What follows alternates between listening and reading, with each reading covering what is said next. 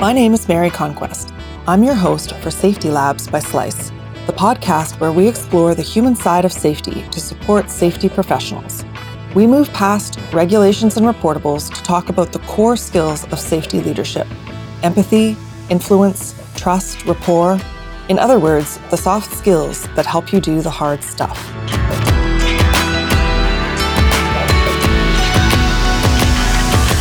Hi there. Welcome to Safety Labs by Slice.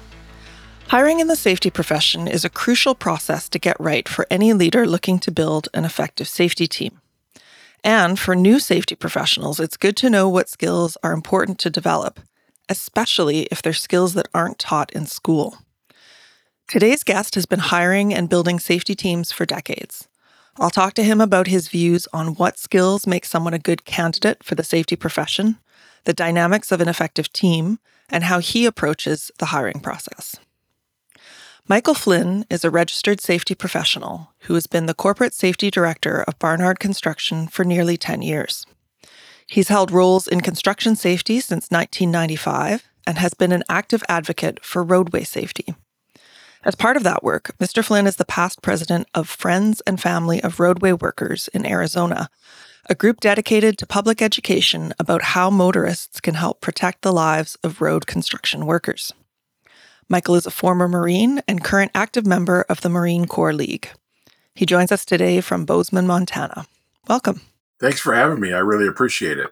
Yeah, well, I'm looking forward to this discussion. I actually have a ton of questions, so let's dive right in. First of all, I'd like you to give me a bit of background specifically on your relationship to hiring over the years. So, like, how long have you been hiring and what kind of variety of safety team sizes do you hire for and that sort of thing? Sure. Really, I've been hiring pretty much my whole career. Even, when I started as a safety manager and then became kind of a regional person, I'm still was looking for people to work under me, to bring up under me. And then now it's gone all the way to where I'm hiring teams for projects and building teams. Right now, I think I have 16 active safety professionals. I've been as high as 50. So it's, small and large teams of 10 to teams of 2. Right. Yeah, that's a lot of variety and a lot of experience. Right. You've talked before about the importance of soft skills in hiring for safety management. What skills specifically do you look for, and why do you think that they're important for a safety role? Great question. First off, safety is all about people. So the soft skill side is, how do you carry yourself, even just in the interview? Are you looking at me or are you kind of looking elsewhere? If I'm looking or having a conversation with someone that's right out of school, I don't expect this deep safety background. They're in school. What I do want, though, is how do they converse with me? And then what are their ideals going forward? Is it about trying to help people, or is it really about more the technical side that interests you? Because that's two different worlds. And then you have the flip side when you're looking for experienced help. Now you hope that they've honed their professional skills and the personal skills, and you can get more into the technical side. So it is two different dynamics, but both still center around how you interact with people. And if you're interviewing someone who is newer and maybe is fitting more on the technical side, do you think there's a role for them? It's just a different role? Or do you think that you really need someone, when you're talking about their ideals, you really need someone who's more on the quote unquote human side? Well, so the philosophy that I was always taught and I follow is you hire for attitude, train for skill. Someone that's brand new, I can teach the safety side to, right? What's harder to teach is that interactive side. Mm-hmm. Are you looking at relationship building and seeing that as the focus of your role, right? Are you down having conversations with people? Because in the safety world, especially, you pretty much hear everything. I mean, the whole part of being, the counselor, the therapist, the safety professional, all combined, that's all true. And there's no way to get around that, because when you earn that trust, people open up to you. So you have to have the responsibility to care for that as well. And you need to make sure that those mesh in the right fashion. And they can be taught too. You can be encouraged to work on certain aspects of that. But to really succeed at the high level, that has to always be your lead. And then the technical side will come with it. So on the notion of teaching, so these are things that they don't teach in school. And you answered this a little bit, but do you think that safety training programs should teach this stuff? Do you think they can? Like, there's probably a limit. I don't know. It's sort of a nature nurture debate, isn't it? But it is, but I do think they can because, if I'm able to teach it, there's certainly you can cover it in class. Now, is it a big part of the class? Maybe not curriculum size wise, but as we look at, we're teaching them about OSHA regulations or MSHA regulations, whatever that is. That's very black and white, cut and dry. Here's the regulation, right? But how you explain that regulation to someone else is the big difference. And because there are so many different personalities, I'm sure the school setting is very hard to focus on. You have to do it this way because you can do it a million different ways. It's more about recognizing when you're effective. And I do think that can be talked about in school. When are you effective? Well, here are the signs that you're being effective. And you definitely can learn just on the one-on-one and conversations with other students on how to interact. Those are things that can be set up and taught. It's probably time consuming. So, in a curriculum that is time based, it may not be the easiest thing to do. But if we focused more on that interaction side and understanding it, I think we'd have solid safety professionals coming out of school fairly quickly. They would move up the ranks or move up in skill level fairly quickly because they recognize first things first, what's important. Okay, so in the soft skills, you've mentioned building trust. What else? Looking in the eye, that's kind of confidence? Well, confidence, certainly. One of the first things I do teach is that when you're a brand new safety professional and you go out with a construction crew, and it doesn't really matter what kind of construction, you are portrayed as a professional. And the crew will accept that you're a professional until they find out otherwise. So that very first safety meeting, and you're asked for input and you're brand new and you say, well, I don't have anything. Okay, that's a tip off that you don't know anything. But if you just say, let's look out for each other, let's be safe, have a great day, take care of each other, whatever that is, and you show that confidence right off the bat, they'll believe you. And that starts that relationship because that's the first time they've heard you speak. So I think that as you look at, you carry that area of confidence in with you. Well, understanding what you're doing is what helps build that confidence, right? It's not just having the knowledge behind you, it's putting the knowledge to use. Right. And then there's a counterbalance with humility sometimes, right? With new. Well, sure. Yeah. Yeah, because now you're also talking to somebody, you're brand new and you're talking to somebody who might have 30 years in the business. They're going to tell you 30 different ways to do the job you want them to do safely. And they're going to tell you 30 different ways to not do the job you want them to do safely. And you don't even know what the job is. Yeah. So it's understanding how you reach them and recognizing their expertise for what it is, and work on that as well. Build that, trust them for what they know and what they are showing you as a new safety professional. Even if you're 15 years in the business, if you're working around something you haven't been around, the best way to learn that is ask them, well, how do you do this? Right? That's the humility side of being willing to say, I don't know what this is, publicly. Yeah. Someone mentioned the spirit of humble inquiry. And I think that's a phrase coined from someone's book. I'm afraid I don't remember, but it's the idea of, I don't know everything. Yeah. So it's what I was quoted with is there's no shell answer man for safety because we have this world of experience out there. I mean, literally, there are all kinds of forums that you can network with people to find information out. But even still, I've been doing this over 30 years. I still learn things. I mean, it's not like you never top out. You're always going to, and I don't think any solid longtime professional would disagree with that. There's always the ability to learn something new. Well, if you can learn something new as a 30-year professional, getting your brand new 1-year person to understand that and recognize that this is your whole career, I think that's a big tip off to where they can go and that they don't have to have all the answers. They just have to have the ability to find the answers. Right. So in that case, resourcefulness, but more fundamentally, curiosity. I think that's part of it. I mean, you have to have the desire to do a good job, right? You want to be professional. So if this is just a job for you, that's one level. But if you really are passionate about what you do, that's the goal in life, right? To find your passion, then it's not even a job anymore. This is just who you are. And as you continue to work on yourself and build yourself, all of that grows. And then pretty soon you're the person passing that on to the person you've brought in. So you build, this legacy behind you, and you determine what the legacy is. Is it a good legacy or is it not? Yeah. You build it whether you plan to or not. You will leave some kind of Exactly. legacy. Yeah. Yeah, exactly. So let's go to an interview. You've just met a candidate, they've gone through HR screening, that sort of thing. What signs, you've mentioned looking you in the eye, but what kind of it's hard to evaluate this stuff because if you just say, hey, are you curious? Are you resourceful? In an interview, everyone will say yes.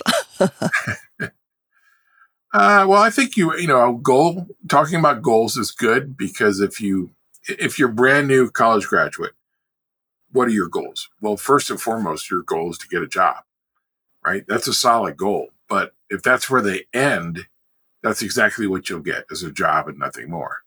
But if you say, well, I want to continue this side of my education, I'm interested in this aspect of construction, I want to get to where I'm managing people at someday, I want to get to where you are, Mike. Those are all goals that you can respond with and say, okay, those are great. Let's figure out how we can do that and how to get there. I know, a standard interview question is, what are your 5 and your 10-year goals? I'm actually okay if someone says, I'm not sure what my 10-year goal is because they're just starting. Yeah. Right. But I think you should start to zero in on a 5-year goal. When you've gone to school and you've done all of that homework to get to where you are now, hopefully you know what you want to do with it. Mm-hmm. And if you don't, okay, that's kind of a sign as well. But you don't have to have all the answers. You're just stepping your toe into the water, right? So there's 50 different kinds of construction out there that you may be interested in. So maybe you're more on the mining side, or maybe you're really kind of a crane fanatic, or, maybe you want to do offshore work. I mean, a lot of different areas. And sometimes the only way to know is to be around that type of work. Mm-hmm. So as the person hiring, I also have to be flexible to recognize 2 years after we've hired them, are they on the track that they want to be on? So my people have to give me their goals every year. And I review them with them. What are your goals this year? Right? What can I do to help your goal? And then when we come back around, well, how did you do? But it's still upon you to take care of whatever it is you determine as your goal is. Mm-hmm. My role is just to ask you, well, what is it? And what can I do to help you?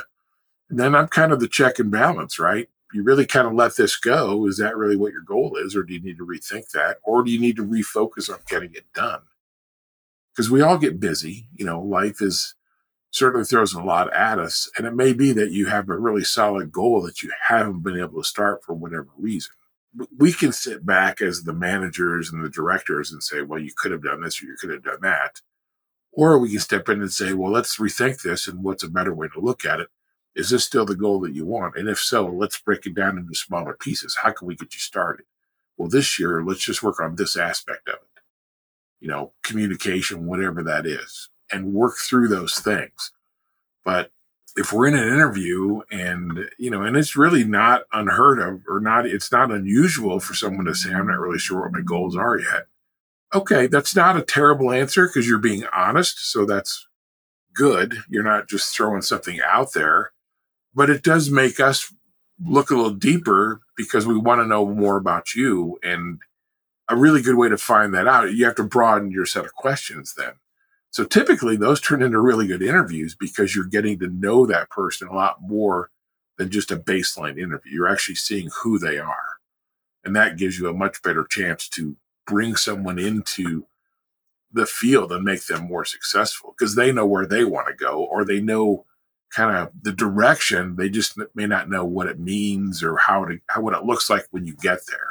Yeah. Yeah. So when you say broaden your questions, you mean like move more into, let's say they say they're a crane fanatic.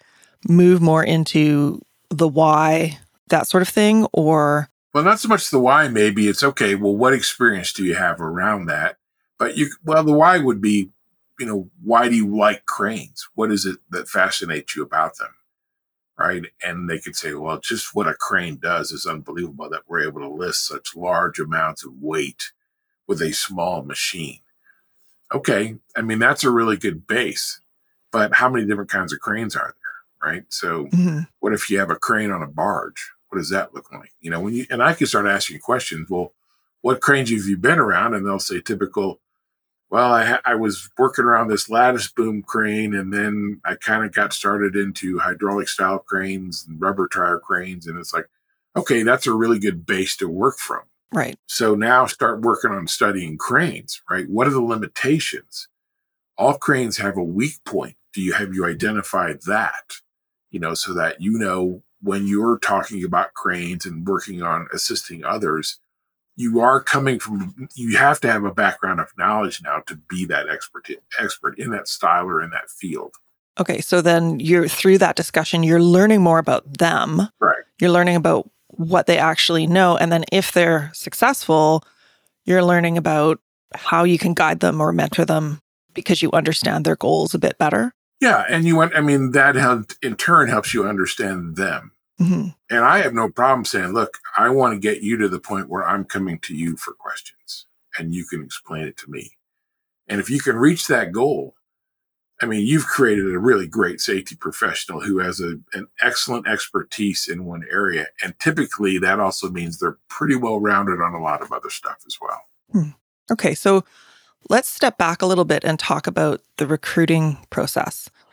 Do you have any kind of recommendations or ways that you use to narrow the candidates so that by the time you get to interviews, you're interviewing a decent pool of candidates? We do. We actually have a questionnaire that they fill out. So first off, career fairs, job fairs, you can meet a lot of people, but you have very short conversations. Yeah. If you have the ability to go in and present to a class where you can spend an hour, now you're in front of 20, 30, wannabe professionals. You can build rapport just within that hour. And as you see feedback from them, you can start to identify people who seem that they're interested and, people who are kind of far off, maybe something like that. So that's a really good leg up. We have a questionnaire, though, that's kind of like some non-traditional questions, and I'll give you one is, have you done anything that a previous boss felt was a really good solution to a problem? And they look back and say, well, my experience before school is working at a fast food restaurant. Okay. But in that time, did you do something when your boss said, wow, that's a great idea? Because if they can express that type of thing, and even if they have to think it may be small, it's then, that's someone who recognizes, first off, what the question really means. Mm-hmm. And they can go back and say, actually, yeah, I am that kind of person who was able to do that. And here's what it was. Right. It's really hard to ask a brand new college graduate, well, how do you handle a 30-year grumpy, superintendent? I don't know. I've never been around one. Right. Yeah. But I can ask a 15-year person that pretty easily. So different dynamics, even though they're both going to end up working with that person.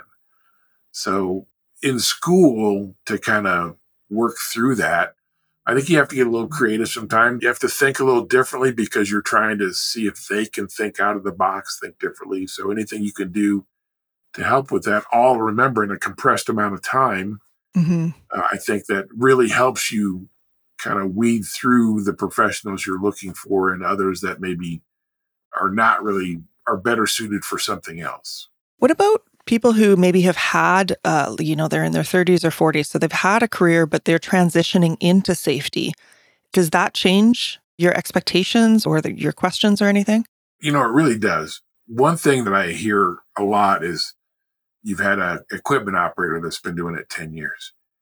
And they say, well, I really like what you guys do. I want to become a safety professional. How do I do that?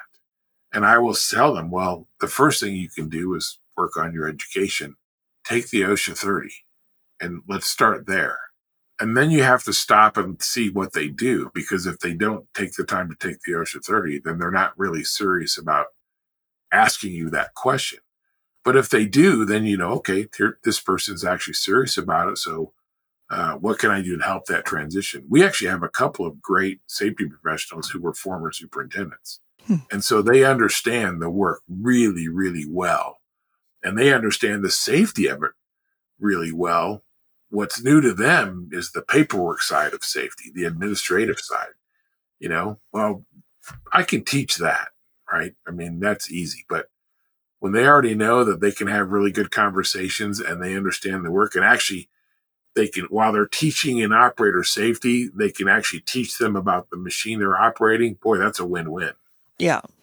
Yeah. And I imagine that kind of nurturing, for lack of a better term, is also makes a lot of economic sense too for the company, right? Because you're not bringing in someone who's completely new. You're bringing in someone who's familiar with, in this case, with company culture, with the way things work. Yeah, they're very well established. They're highly thought of already. So they already have the relationship side built. But they do have to separate themselves and remember, okay, now your focus is this. But you don't want them to lose what they just came from either. Mm-hmm. So it's a really good mix. Oh, good to know for people who are considering safety. You've mentioned before that sometimes you look outside of safety programs for candidates. Where else might you look, and why would you take that approach? So I think for clarity's sake, we don't recruit outside, but you will have candidates that come in. Psychology candidates are really good because it's about people. And then they develop an interest in safety. In fact, I have 2 right now that don't have safety degrees. They have psychology degrees, but they found they really liked being around this certain aspect of it. So kind of take that and build from it. But, if you have a business degree, great. You understand the number side of things and all that really well. That's a great attribute to have.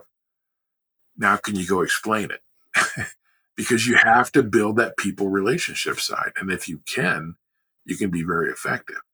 But no matter where you come from, you have to have that passion of this is, that person's safety is really important to me. I want to make sure I can help that person understand how they can protect themselves. Because in the end, you're sitting over here. They're the ones that are not doing. Yeah. Yeah. Are there any red flags that you notice, like either before or during, hopefully notice before or during the interview process and not after they've been hired, but that indicate that someone really isn't cut out for safety? That's a challenging question because, I'm just one opinion, right? But yeah, of course. If you're answering questions with one-word answers, that's not a really good sign of good communication. So I would have to think twice about something like that. If you can't maintain your focus, then that's pretty challenging. And there are, you can observe that in an interview even. If it's the something shiny syndrome happening in the interview, then that's just who they are and probably not best suited for what I'm looking for. Doesn't mean they can't be successful though either. Then they just have to find the right niche. Yeah. Well, I was going to say, let's turn the tables now. An inexperienced new safety professional, if they're going out and doing interviews, what signs should they look for when they're doing their research that this is a good company, this is going to be a good fit? Well, that's another great question. I think when you're on the other side of the table, it's the same thing. Am I paying attention to you? Right. Or am I looking at my phone? Yeah. Right. Or, hang on just a second, I need to do this. No, if I'm there to interview you, I should devote that time to you. Right. And if you're being told, well, I'm not really sure about that. Well, if I'm the employer, I ought to be sure about it, or at least be comfortable enough to talk through something that they're asking. And I don't even mean on the benefits side. Maybe that's more HR, whatever, cut and dry. But Mike, when you say travel, what does travel really mean? And if my answer is, well, you might work in different locations, it just kind of depends upon what we have. That's really not a good answer for what they're asking. Be specific so that they really know what they're getting into. Do you mean in the state or do you mean globally? I mean, there's a big difference to your lifestyle, right? If you've got a young family or something like that. Yeah, absolutely. So you have to be willing to be thorough in the answer. And if they're not getting that, then I'm a reflection of Barnard Construction. I have nothing else I can project but that. So if you're not comfortable with me, then odds are you're not going to be comfortable with Barnard. And, Hmm. is that a given? No, not really, because I could just be the one. I could have had a bad day, whatever that is, but still 90% plus, that's the indicator of who I work for is what I project. Yeah, I think everyone gets a pretty good sense when they sit down and have a conversation in an interview if they, even through interview jitters, if they're like, oh, I don't like this person's vibe, whatever you want to call it, or yeah, I feel really comfortable with this person. It's an intuitive level of, do I think I can build a relationship here? Right. And by the same token, it's not unusual for companies to send people that back to that same school that you've had for 1 or 2 years. So really not a lot of experience, but they can tell you right out, are they working for a good company or not? So if that's who you're sending back to recruit, because everybody's career fairs are typically in the same time frame and you just can't cover them all. Right. So Right. I have someone who's had a great beginning 2 years. Hey, are you interested in going back to your school and talking about our program and looking for like-minded people? You know, you're giving them a lot of trust right there. And if they are the people that you think they are, it should be a win-win because they can they're close in age too still. So they can relate to what those people are going through. They just went through it. Well, how did they treat you? Well, they taught me this way or they treated me this way, right? How does that work? Are they telling the story that you want them to tell? Because they're going to do it whether you coach them or not. Yeah. Yeah. So when you're hiring for some positions, you necessarily need someone who's got, 15 years experience in maybe a particular area. And for some positions, they don't need experience. It can be a new grad. When it doesn't matter which, do you have a preference? Like if you had one candidate who has, who's been in safety for a long time, Yeah. does that give them the edge or does that actually work a little bit against them?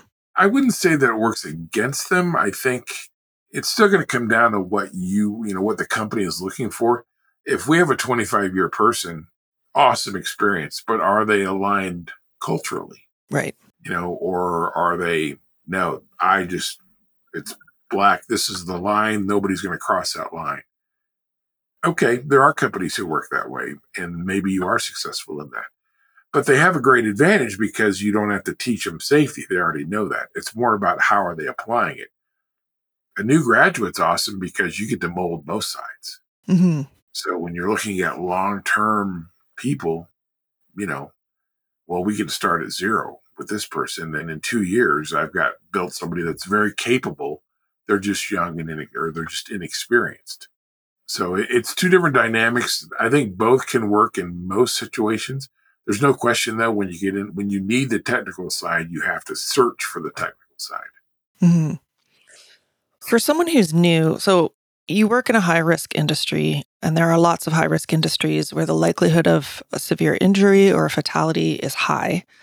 Is there anything you can do to prepare a new safety professional for the psychological effects that they might face in a bad situation? Or is it just one of those things that you hope they're never in that position, but is there a way to prepare them or no? Oh no, I think you can prepare them. First off, as you're working through and hopefully training doesn't stop on day one once you've hired them, right? Right. You're Yeah. bringing them in. But part of that training as they move up is, okay, we're going to let you start working with a minor injury, right? And they kind of go through that process. They go to the doctor with them, whatever is required. And as they gain experience, then they're allowed to work a little more serious injuries. And you are able to have conversations with them. Hey, if you had to call that person's spouse, how would you handle that? And start asking those kind of questions and offer those discussions up. Because things do happen, unfortunately. If you had a coworker who had a very unfortunate accident off work and they're not going to be there anymore, you know, that's very real and nobody knows really what happened. They just know all of a sudden that person is gone. You have to help your safety professionals understand the possibility of that, but also, you need to handle it the right way as well. So, don't be afraid to ask questions about it and, lean on your experienced people around you to work through that because everybody's devastated, not just a small group. I mean, that has impact project wide. Hmm. So I think it's learned. I think it's not, that's not a ride along you can do where you're going to someone's home to say, hey, I'm sorry, but Yeah. your spouse isn't coming back anymore. But at some point in their career, they do need to be prepared to handle it if it does happen. And the only way to do that is to have that conversation with them. This is how I handle it. This is what I do. If you're lucky, you'll never be in that position, but you should know just in case, because it may be nothing work related, but you still have lost a team member and it has the exact same impact. Hmm. Yeah, I would imagine that it would be tempting for new safety professionals to think, well, if I do my job right, I won't have to deal with this. But we're not, omnipotent beings. Things happen even if you've done everything right. Correct. So, I mean, there are things that are out of your control, yeah. and that's just the way it is. And that's probably for some people a learning curve too, just to learn to accept that sometimes things happen. Yeah. I mean, the reality is people make bad decisions every day. And if one of those bad decisions impacts you, even though you had nothing, a car accident is a great example. Yeah. You're just driving along and someone loses control of their vehicle and strikes you. You've done nothing wrong, but you're in the middle of it. Yeah. And if it's severe, how do you prepare for that? Well, you have the right vehicle, you have all these safety equipment on there, but physics is physics, right? When you get into speed and those type things, it just is what it is. So, you're a 1-year safety professional and you have to deal with that on your project. I mean, that's a real thing. If you're new and you're inexperienced in that, definitely watch the senior people and how they work through that because that affects relationships 100%. So do they blow it off or do they say, let's talk about this? And if you need to talk about it, I'm here for you to talk about it, or we're going to get you the right person to talk to. Just tell me and we'll help you. Yeah, I was going to say, and conversely, the seasoned professionals maybe need to remind themselves too that, oh, this is our new hire's first time with this, like I've dealt with this before, and to reach out and make sure that they understand that this is a culture of talking about it and helping each other through it. Yeah, absolutely. Do you now hire the same way that you used to when you first started hiring? In other words, are there any big lessons you've learned over the years or maybe learned the hard way? Wow. Good question. I'm sure there are, right? I mean, I don't think my philosophy on hiring has changed. I've probably gotten better at asking better questions because, Mm-hmm. over time you see what people respond to when people don't respond to. So I want to ask questions that people respond to. And that's certainly learned. Sometimes you learn what not to say, maybe. I have an active sense of humor, so I have to be careful with that I'm not too much of a smart butt. So, because that's not, when's it appropriate, when it's not. So you have to be cognizant of that. So I think my philosophy, though, is really the same and looking for people that I think will adjust to what, I'm trying to look for and trying to do. So, and that, for me, that really hasn't changed over time. Okay, so let's focus more on the team building part of it as opposed to individual hiring. Let's say that you've got the right people and you're starting from scratch. What is your next step towards building an effective team? So we have to learn to talk to each other. So I am actually a big believer in strength finders. All of my people take the strength finders test to find out their top 5 traits. I encourage them to find where they rank on all 34, but if someone's number one strength is competitiveness, then you can mold things in that fashion, then they pick it up right away. So if I have a team and I have a 10-year manager with 2-year person and a 1-year person, okay, well, find out how those two think, and that's a really good way to give you an insight as to how they're wired. So if you know someone's adaptability is a great first trait because They can handle a lot of things going on at the same time. But when you get into people that are learners or they're high on focus, right? Those are people who really dig in and they try and get to the bottom of a subject and they focus on that subject. So if you need to bring them out of that, well, you have to understand how to talk to them to be able to get them to see there's a bigger picture than what they're, I don't want to say they're fixated on it, but it's kind of that route. Yeah.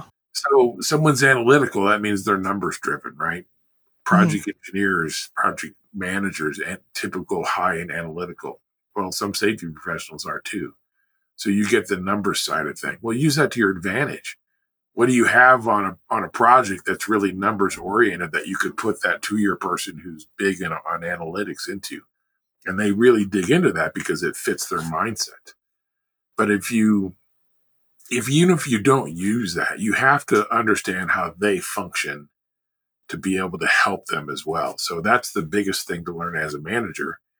It's still all about people, right? As you were taught and you were brought in, you now have to pass that on, and you're passing the baton, so to speak. Well, to be able to do that effectively, you have to understand what you were taught but why you were taught it, so that you then can be the teacher. And everybody teaches their own way. Everybody, has their own things their own spin they put on things, right? Okay, well, what's effective for you may not be effective for me.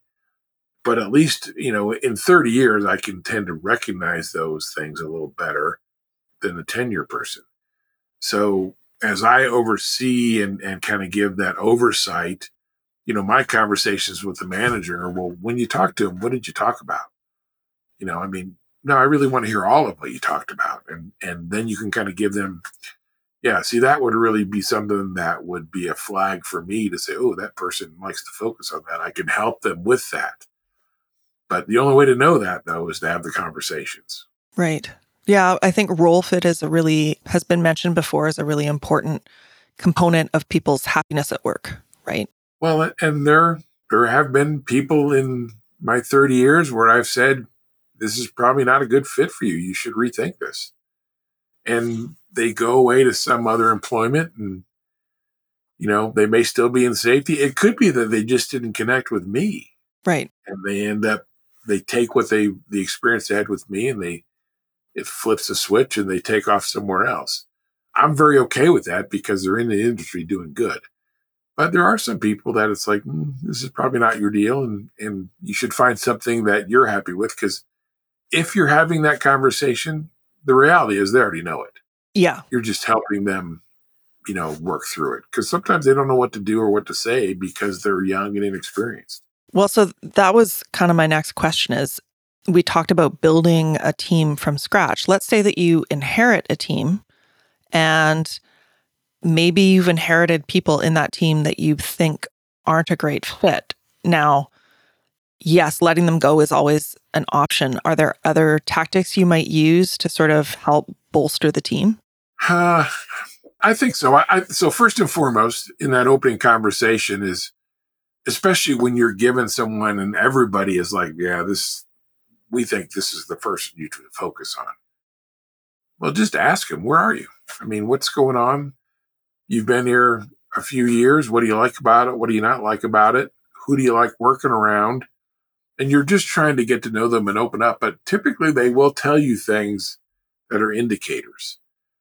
So as you have more of those conversations, you kind of have that knowledge building. But the other side of it is you have to get to the people that, their peers around them and see, is there an actual problem here? Is it a personality thing? Is it just a lack of drive maybe? And all have to be handled differently. But I can tell you, I have a professional that he's not with us anymore. He is down with his mom and his wife and stuff, and he has a solid career. But he openly said that first year he hated me because I just am kind of that matter-of-fact person. But after having conversations and then the more time he spent around me and he got to see, okay, well, I see where Mike's going now. If I can mold that a little bit and open them up to, well, here's why I do this, or here's what I'm looking for, and they start to comprehend it, that's a win for me. even if he doesn't stay with me, but he's still a great safety professional, still very active, still loves the knowledge side of it, right? So typically talk to him once a year, on his birthday. Hey, what's going on? And I think he appreciates that too, because now we can share and laugh about the things that maybe we couldn't when Mm. that first year was going on, but not everybody has that same relationship as well. And sometimes you never hear from someone again. And, that's okay too. Yeah. Yeah. I think it helps for everyone to at least understand the reasoning behind somebody else's actions. If you're like, I don't know why this person acts this way. If you at least understand their motivations, even if you don't think that they're choosing the right way to go about it, Right. then it should lead to some mutual respect. Anyway, that's the hope. It should. And I think that's always going to be the goal, even when you part ways. Yeah. Do you have respect for each other? Hmm. And if you do, then I think parting ways is okay. Yeah. So I look at the end of my career, I'm going to have, 20, 25 safety professionals that I know I've had a hand in becoming outstanding safety professionals. For me, that's a pretty damn good legacy. And there are other people who say, yeah, I didn't like working with that guy, but I did learn something. Hmm. Okay. Well, that's a win. Yeah. How do intergenerational differences affect team dynamics? Ooh. So what's funny about that is that social media is a great place to see. Back in my day, these are the things that we did. There's a whole lot about Gen X right now. Yep. We drank from the garden hose, all Yeah. these things, right? And whatever the generation is now, Generation Z, or I don't know what the I can't. They've run out of letters, so I don't know. Yeah. Yeah. They're like, well, why would you do that? I have friends that have young teens, right? 13, 14. And we asked them, well, what's a dial tone sound like? They're like, what's a dial tone? Right. So now you're going to have that person have a conversation with somebody who has email and they understand the basics, but that's it. Right. In my generation, where some people get it, but I can't go real deep into programming or anything like that. And for them, it's back of the hand, right? I mean, that's how they grew up. Yeah. Digital natives. I think what's great about that dynamic is that you can learn from both sides, right? You can see how easy it is for them.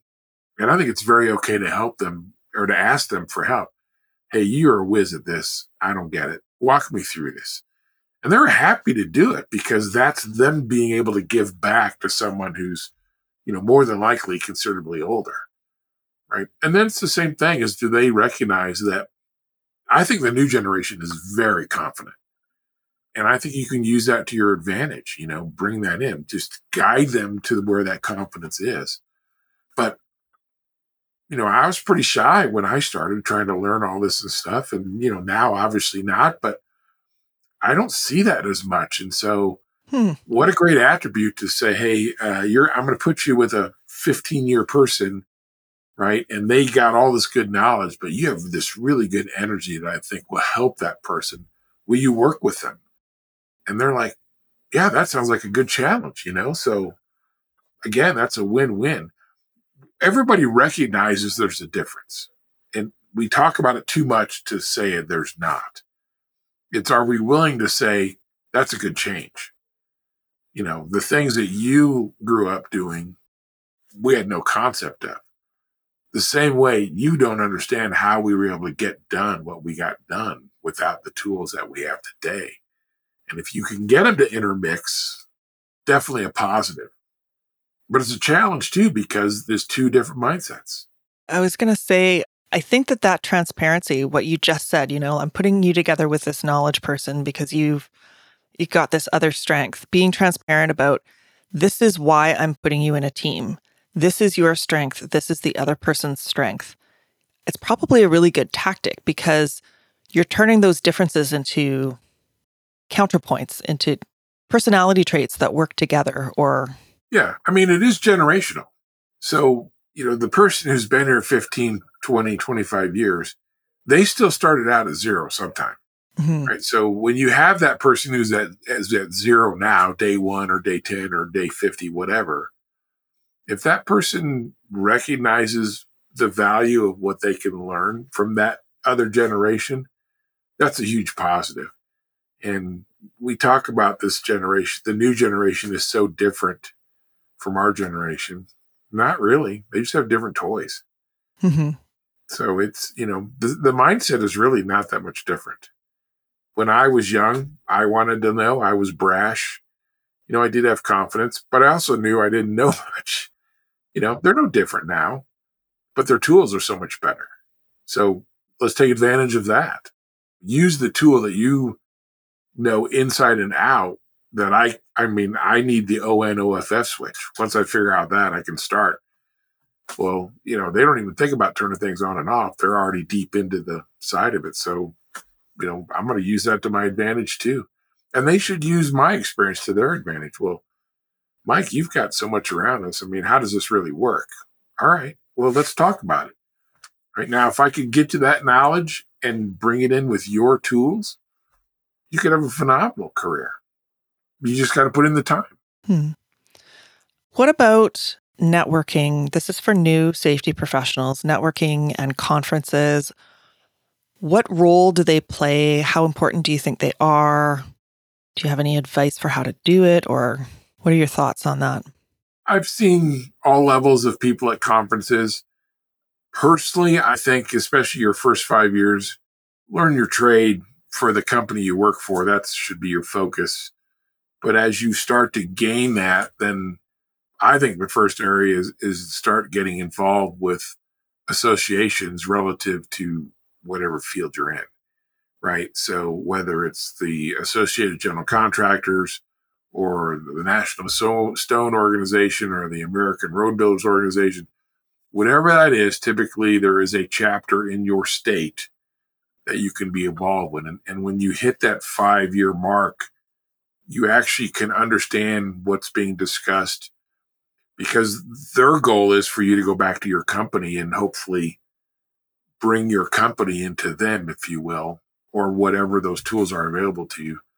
But I think that is a great way to network with other safety professionals because if you're a 5 year person and you're sitting in, let's just say, an AGC meeting, more than likely there's a 30-year person sitting across the table from you that has this wealth of knowledge that you just met. So great way to, as you start to see them on a monthly basis or whatever that is, and you start to get to know them, that's a great resource for you to be able to pick their brain.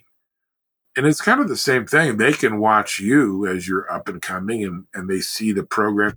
If they see how effective you are in your program, they will ask questions to help better their program. So you have this really good cross mix of people. I have a network of people that I look at as experts that I can reach out to and say, hey, I got a different one here. How, have you been around this? What do you think about it? Well, the only way I have that now is because 20 years ago, I was doing exactly that, is meeting people, getting to know them, becoming friends with them, being able to use them as a resource. And I'm a big believer that it's the same thing. You have to get to know your regulators too, because they have a very different role and they don't they're not, their mindset isn't, I'm here to make friends or anything, but you have to learn how those people think. So if you can see them in an industry setting where they come in to be guest speakers or whatever, and you kind of get to know them, and then when you see them out doing their job, at least you have the ability to say, hey, I met you at so-and-so. And it doesn't change how they're going to inspect you or anything like that, but at least you can now talk to them. Yeah, it's that mutual respect. Exactly. And that's where to do that is to learn all that and learning about different companies. And there's a lot of very effective, I don't have the I don't have the patent on what's an effective safety program. There are literally millions of them, right? And we all try things that work in our own cultures, but we all share a lot as well. And take advantage of that, go to those things, network really strongly, just like recruiting, right? Well, you should be getting to know the dean, or whoever's in charge of the students that you're looking for, get to know them, because when they get to know you and you can call them and say, hey, we've just landed a big job and we're looking for this. Do you know it? Do you have any leads? they can say, okay, I got a kid that I think would work great for Mike. I'm going to set them up. In fact, I have two people that have been with me for a long time. That's exactly how I found them. I called the dean and said, we just had this big job. Do you know anybody that is looking for a move? And he said, actually, as a matter of fact, they were in the oil and gas. Oil and gas was shrinking at the time. Let me have you talk to these two guys. And they've been with me ever since. They've been a tremendous find. So that all starts with a relationship. So you have to network. You have to have those relationships to be able to do that. When you get a call out of the blue, hey, you don't know me, but I'm looking for someone to do this. You're kind of like, why would I even talk to you? I don't know who you are. You don't have that foundation yet. Right, exactly right. So there are a few questions I ask all my guests. And Sure. The first one is, it's kind of one that you've been answering for the entire interview, but I'm going to ask it in case there's something else that you want to add. Sure. Which is, where would you focus soft skill training for tomorrow's safety professionals? So is there anything that we haven't talked about that you might want to add? The thing that it's like the secret that nobody wants to let out. Do you care about your people? Mm-hmm. Right now, okay, I'm senior quite a bit. And you get the knock as, well, that's your daddy there, or you treat him like a son or whatever. I don't know that I'd go that far, but I really have a strong relationship with that person because not only do I care about what they're doing for me, I care about them as a person. So when you're teaching those skills, you have to show them those skills as well. It's really hard to teach somebody, hey, you need to care about people, and that person you have no desire to be around. How is that even possible? Right. So I think we just have to keep in mind that, don't forget, we're exposing ourselves when we're teaching all of these soft skills. Have good soft skills to teach. Good point. If you could go back in time to the beginning of your safety career, is there any one piece of advice that you might give yourself? Ooh, wow. This is my toughest question for, I think, every guest. I think really what's taken a long time to learn is you can control what you can control. And the things that were really out of your control, you can't take that personal because you have to recognize that was really out of my control. But we tend to, we have ownership. And when you have ownership and things don't go the way that you want, that doesn't mean you give up the ownership, right? So maybe it's okay to say, I really couldn't affect that. And it didn't go the way I would have liked to have seen it go, but I did learn from it. So let's just take that and move on. Yeah. Yeah. Good attitude. How can our listeners learn more about any of the topics in our discussion today? Like, are there any books or websites that you think, or even groups that you think are useful or have been useful to you in learning these kind of skills?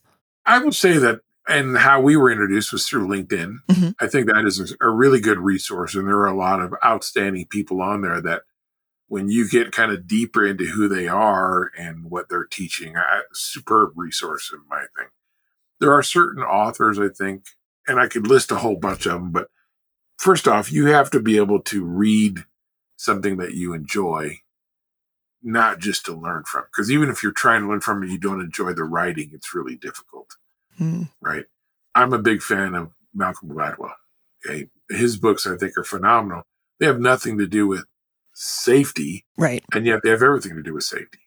If you really take those lessons that he professes and internalize what they're talking about, understanding the tipping point of things and what that means. Well, that comes through reading that book and getting there, going to Who Moved My Cheese, right? Well, what's the point of that book, right? So I think you have to look at things that you enjoy. Simon Sinek right now is kind of one of the forefront people of, leaders eat last. Well, especially from a military background, that's a really easy concept to grasp. But if you don't have that background, that's a really important lesson is are you putting your subordinates first? Really? Because that's what it comes down to, right? Mm-hmm. So I think that's a great learning tool. I think you have to find your niche of what you like and what you enjoy. But I think it's okay to read for just enjoyment as well. Everything you read doesn't have to be trying to find a life lesson. Maybe just read something that you like reading. Yeah. Okay. But it keeps your mind active, right? And even a fiction book will typically have something in there where you could say, man, that is so right. Mm-hmm. And it does apply. So if I was going to say an overall thing is there is a good part to being curious, do it for enjoyment. We all want to better ourselves. Okay. How we do it may be different, but work on it. It's okay to work on it. And then actually right up to the end, we ought to be working on it. If I'm 85, I'll be asking my wife, how come I can't do this anymore? And she'll be like, because you're 85, you idiot. So, but I want to try though, right? So that's the goal that I want to get to, where I'm still just as curious. I still want to keep learning. So if you can build that into somebody to have that same mindset, I think that's phenomenal. And there's so many resources now to do it from. Where can our listeners find you on the web? Well, you can always look up Barnard Construction. I'm right there under the people side, and that's barnard-inc.com. I'm on LinkedIn. I'm, through some social media platforms. So I watch TikTok, but I don't film any. But but really the best way is just go to the company website, and then my email's right in there, and or you can find me on LinkedIn, and don't be afraid to say hi. Great. Well, that's all the time we have for today. Thanks to our listeners for tuning in, and thanks so much for lending us your perspective, Michael. Well, this has been great, Mary. Thanks so much for having me. I've really enjoyed it. Yeah.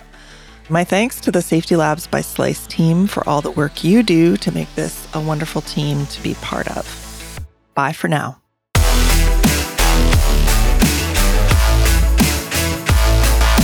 Safety Labs is created by Slice, the only safety knife on the market with a finger-friendly blade. Find us at sliceproducts.com. Until next time, stay safe.